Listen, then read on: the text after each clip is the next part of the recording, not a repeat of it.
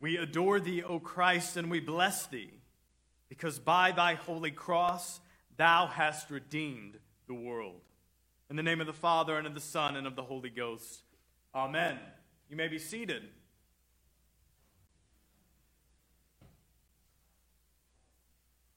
The season of Lent, as you've heard me say probably several times by now, perhaps ad nauseum, is a journey into the wilderness with Jesus so that we might share in his victory over the lust of the flesh, the lust of the eyes, and the pride of life. We might share in his victory over sin, death, and the devil.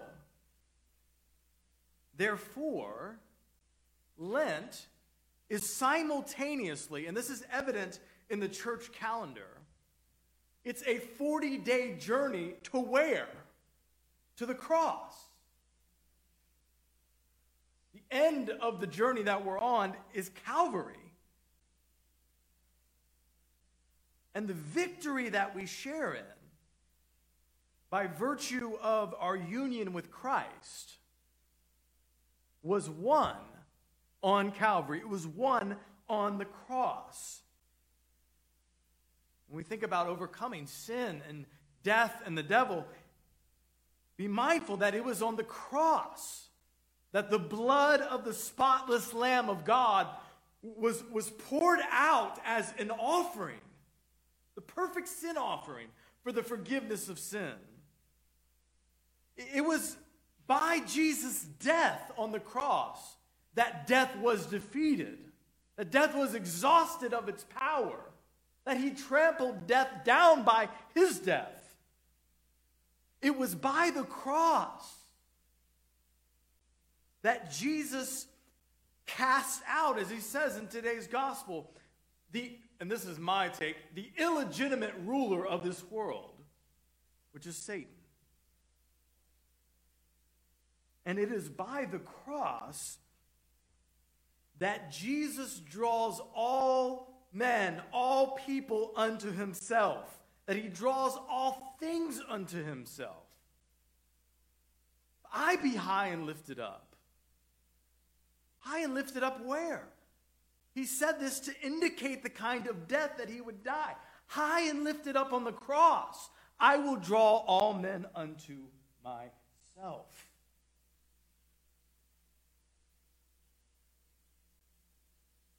Because we cannot be united with God. Which is the reason that we exist. To see God, to know him, to be united with him.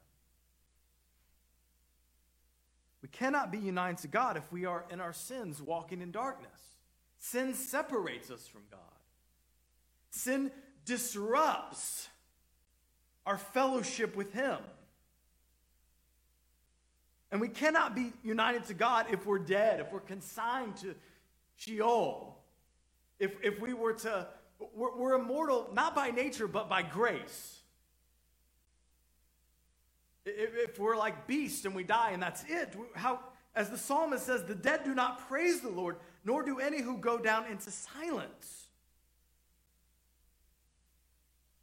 To give you a little preview, that's part of what Jesus is doing on Holy Saturday.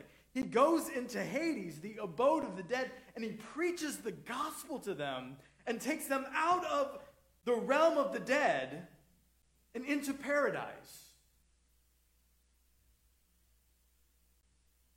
And we cannot be united to God. We are not free to worship him if we're enslaved to Pharaoh, who is a type of Satan. We cannot be brought into the bosom of the Almighty Father if our father is the devil. So again, Jesus by his cross wins the victory over sin, death, and the devil. And being high and lifted up on the cross, he draws all people, all things unto himself. At the beginning of today's gospel, John chapter 12, verse 20, who is it that says, and it's beautiful in the King James, "Sir, we would see Jesus." In other words, we wish to see Jesus. It's not Jews, but Gentiles, particularly the Greeks. And so what happens as Jesus begins to talk about his death, sort of just the immediate context of this passage, is that at the cross, the covenant is renewed. The new covenant is ratified with the perfect sacrifice, which is Christ himself. And what happens in most covenants, but in God's covenant with Abraham and God's covenant with man, is that a covenant is the formation of a new family, a new people.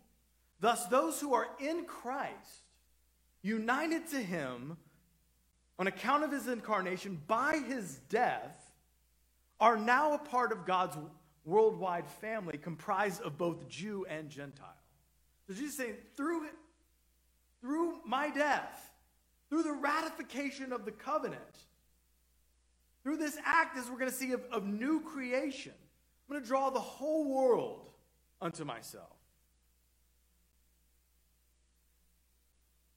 So this is something that happens, this drawing toward, this attraction to the crucified and risen Jesus is not only existential. I mean, there's a magnetic quality about the cross.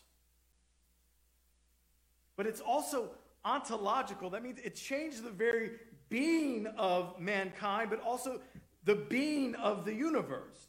Because the barriers to union with God, sin, death, devil,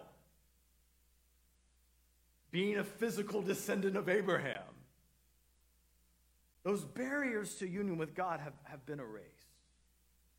Jesus, in his incarnation and by his death, he recreates humanity. This is a work of new creation.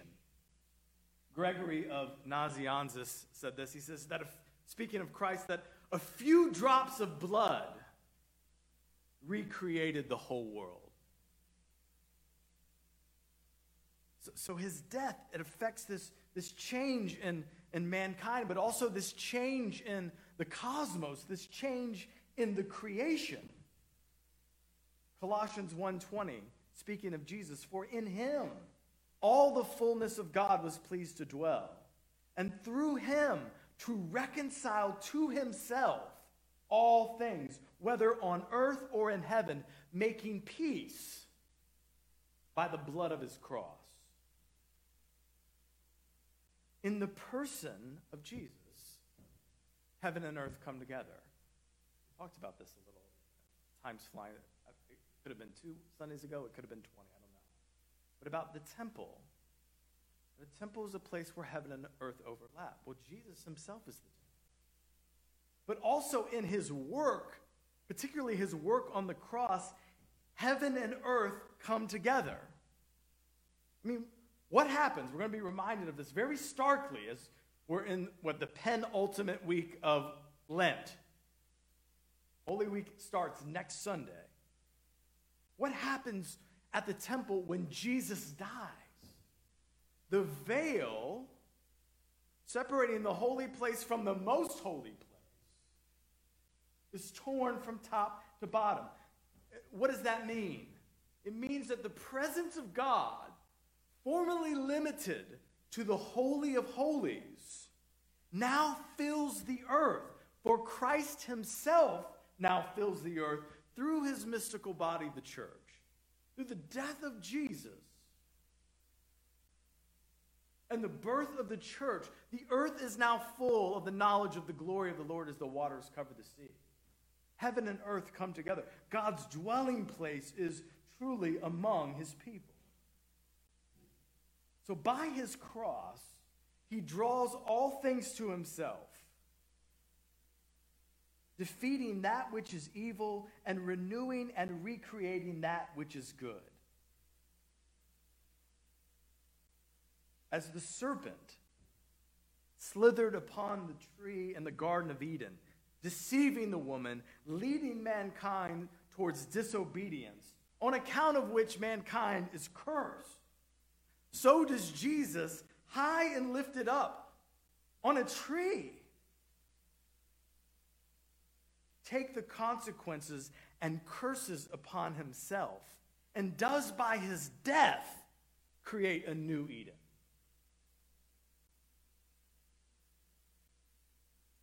Jesus is the seed that falls to the ground.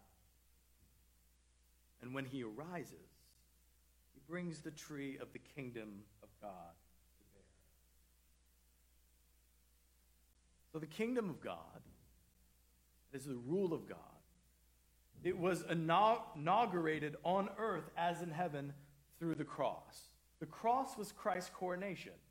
He had a crown, did he not? He had a sign above his head that said, "This is the King of the Jews." The kingdom of God is established on earth as in heaven through the cross. And the kingdom of God, it's crucial, it grows the same way, by the cross. The cross is the center of the world. The crucified and risen Jesus is the center of the Christian life. And the contemplation of the mystery of the cross, it draws us into the life of God. It draws us into the life of God. If I be high and lifted up, I will draw all men unto myself, all people unto myself. There is, as I mentioned, of course, a magnetic quality to the cross, a revelatory property to the cross. In it, we see God most clearly revealed. And we see what mankind ought to be most clearly revealed in the God-man Savior Jesus Christ. We see the love of God. The love of God. That he who enjoyed the glory before the world even existed, the name that was glorified from all eternity, became human. That he who knew no sin became sin for us. And he suffered and he died. That while we were yet sinners, Christ died for us. We see the love of God. We see the greatest of all conceivable sacrifices. That is the offering, the giving of one's own life and that of one's child. For in Christ, God himself became man. It's his own life. He says, I have the power to lay down my life and take it up again. But also in the mystery of the Holy Trinity, John 3:16, most famous verse, see it up at the end zone of football games, that God so loved the world that he gave his only begotten Son. So we see in the cross, yes, we see the perfect sacrifice for sins. But we never want to move past that, of course. But Jesus takes up the whole sacrificial system. There are all different kinds of sacrifice. Some of thanksgiving, of tithing and giving, of just adoration. Think of all the different types of prayer. And Jesus always offered, throughout his incarnation, and especially on the cross, this perfect adoration to God the Father. Jesus, as the God-man, shows us what it truly means to be human, giving us both an example and the enabling power to know, love, worship, and adore Almighty God.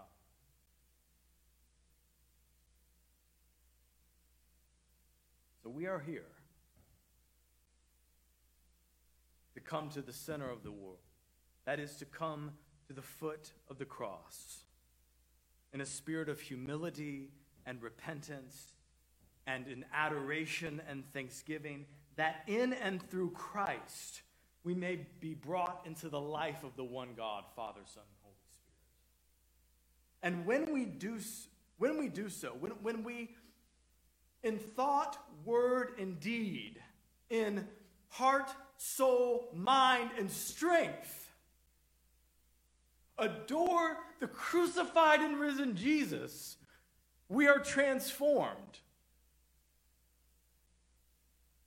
and so is the world around us. The catalyst for evangelism is the lifting high of the crucified and risen Jesus. Why was the growth in the ancient church, particularly in the book of Acts, so explosive? And when I say growth, I don't just mean numerical growth. Also, they had that. But why was it that their growth in Christ was so explosive, that they walked in holiness and righteousness and power? Was it their marketing? They had a really good marketing team. Was it that they geared their worship towards the unbeliever? No, it's because they were ever at the foot of the cross.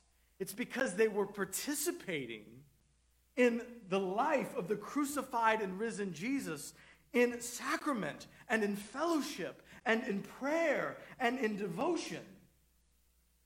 And what you see in Acts chapter 2 is that the signs and wonders that they experienced and the daily adding to the church by thousands, it grew out of their worshiping life, their devotion and their relation with Jesus Christ, the Son of God.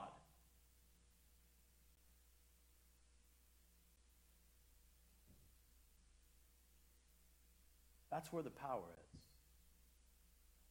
is meeting and encountering Jesus. You don't hear this language as much anymore, but back in the day, the late 90s, early 2000s, you would hear a lot about churches being seeker-sensitive. So Sunday morning, it's not for the Christian. We gear it towards people that don't know Jesus. And Sunday becomes this evangelistic rally. And it can be well-intentioned, but I always struggled with it. Because the Bible says that there's none that seeketh after God. And so I want to be seeker-sensitive at this church. But there's only one that seeks. What does Chronicles say? That the eyes of the Lord are going to and fro the earth to give strength to those whose heart is completely his. Jesus is the one that seeks us. He says, I came to seek and save that which is lost. And when in thought and word and deed, we exalt the crucified and risen Jesus, we are transformed and the world around us is transformed. Jesus will draw others to himself. Saint Seraphim of Sarov said, I know everyone's favorite saint to read, obscure Russian saint, said, be at peace, and 1,000 souls around you will be saved. As God transforms you, that has a transforming effect to the world around you. It just does. And as you grow in faith and in holiness and in relationship, it won't be so much, okay, I got to go out and talk to people about Jesus. You'll be like Peter and John that said, we can't help but to speak what we've seen and heard. Oozes out of us.